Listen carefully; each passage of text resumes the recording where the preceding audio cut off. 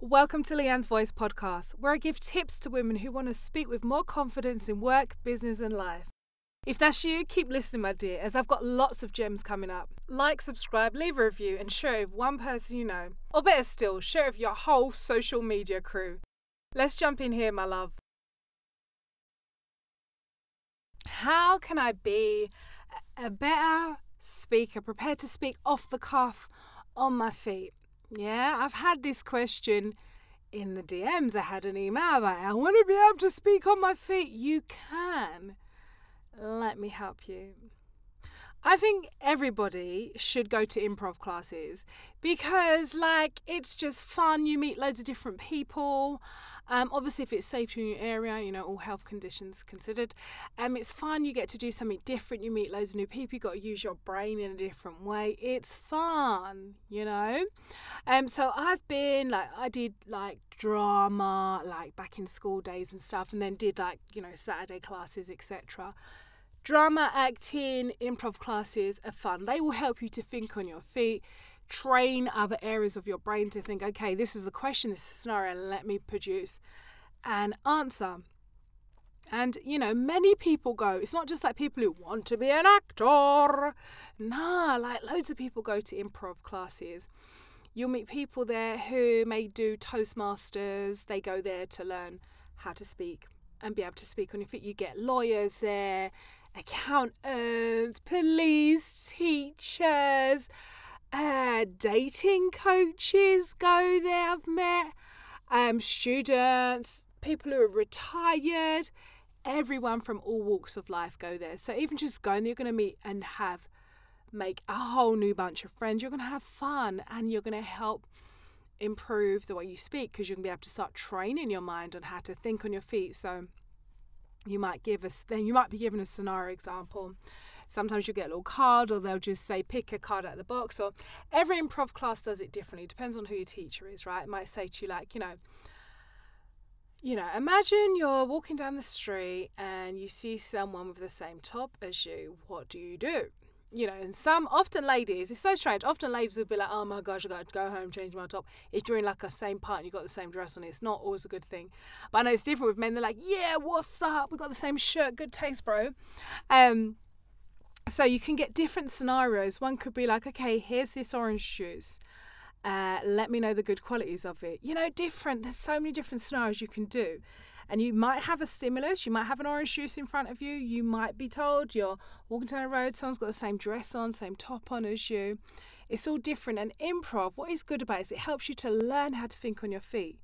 So you can stop kind of having that internal imposter syndrome voice in your mind, or the doubt monster who tells you can't speak, nobody wants to hear from you in your mind. It helps you to start retraining that voice. You can get over this oh my gosh, I'm not a confident speaker, I lose time, I'm worried, I jumble my words, I use filler words, speak too fast, speak too slow, my articulation, my pronunciation, blah blah blah. The negative voice list goes on of all the whys you can't do it, rather than the one why you can speak with confidence, because you are here and you turned up today.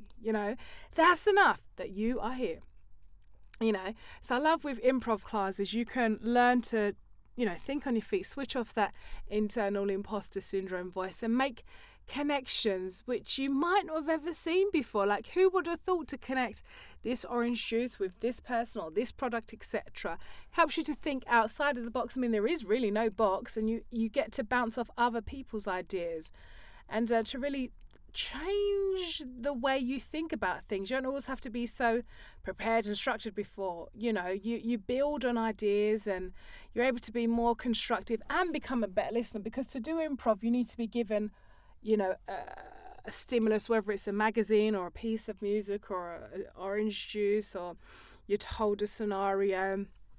And I always remember this particular drama school, I had a really good drama teacher, and she would often have us in a scenario of a cocktail party, where you'd often be if you're doing face-to-face business networking, you'd be at a cocktail party and be going around talking to different people and working out who are the right people you need to speak to, how long for, what information do you need from them, things like that. When you have to do business and networking, you need to be able to think on your feet. because anything can happen, but you got to keep it all moving.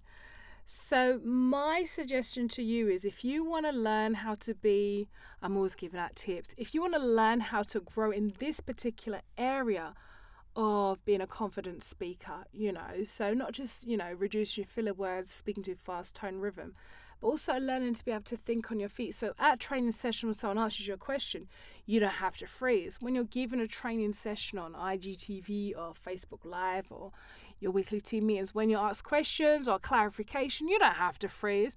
You've been training yourself by going to improv classes on how to respond to not random, but like questions that maybe you not have thought of.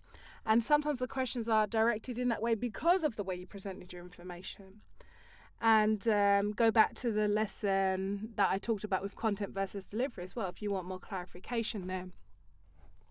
So Google, let Google be your best friend, and Google like your local improv classes, or sometimes Toastmasters have improv classes as well. Maybe there's a dance drama teacher who goes in there, or email your local drama club, etc. And there's bound to be like a group or class or workshop in like the community centre, the youth centre, or even like a comedy club. Stand-up comedians are good, very, very good with thinking on their feet as well. Just even watching a couple of them on YouTube will help you when they're actually in front of a live audience.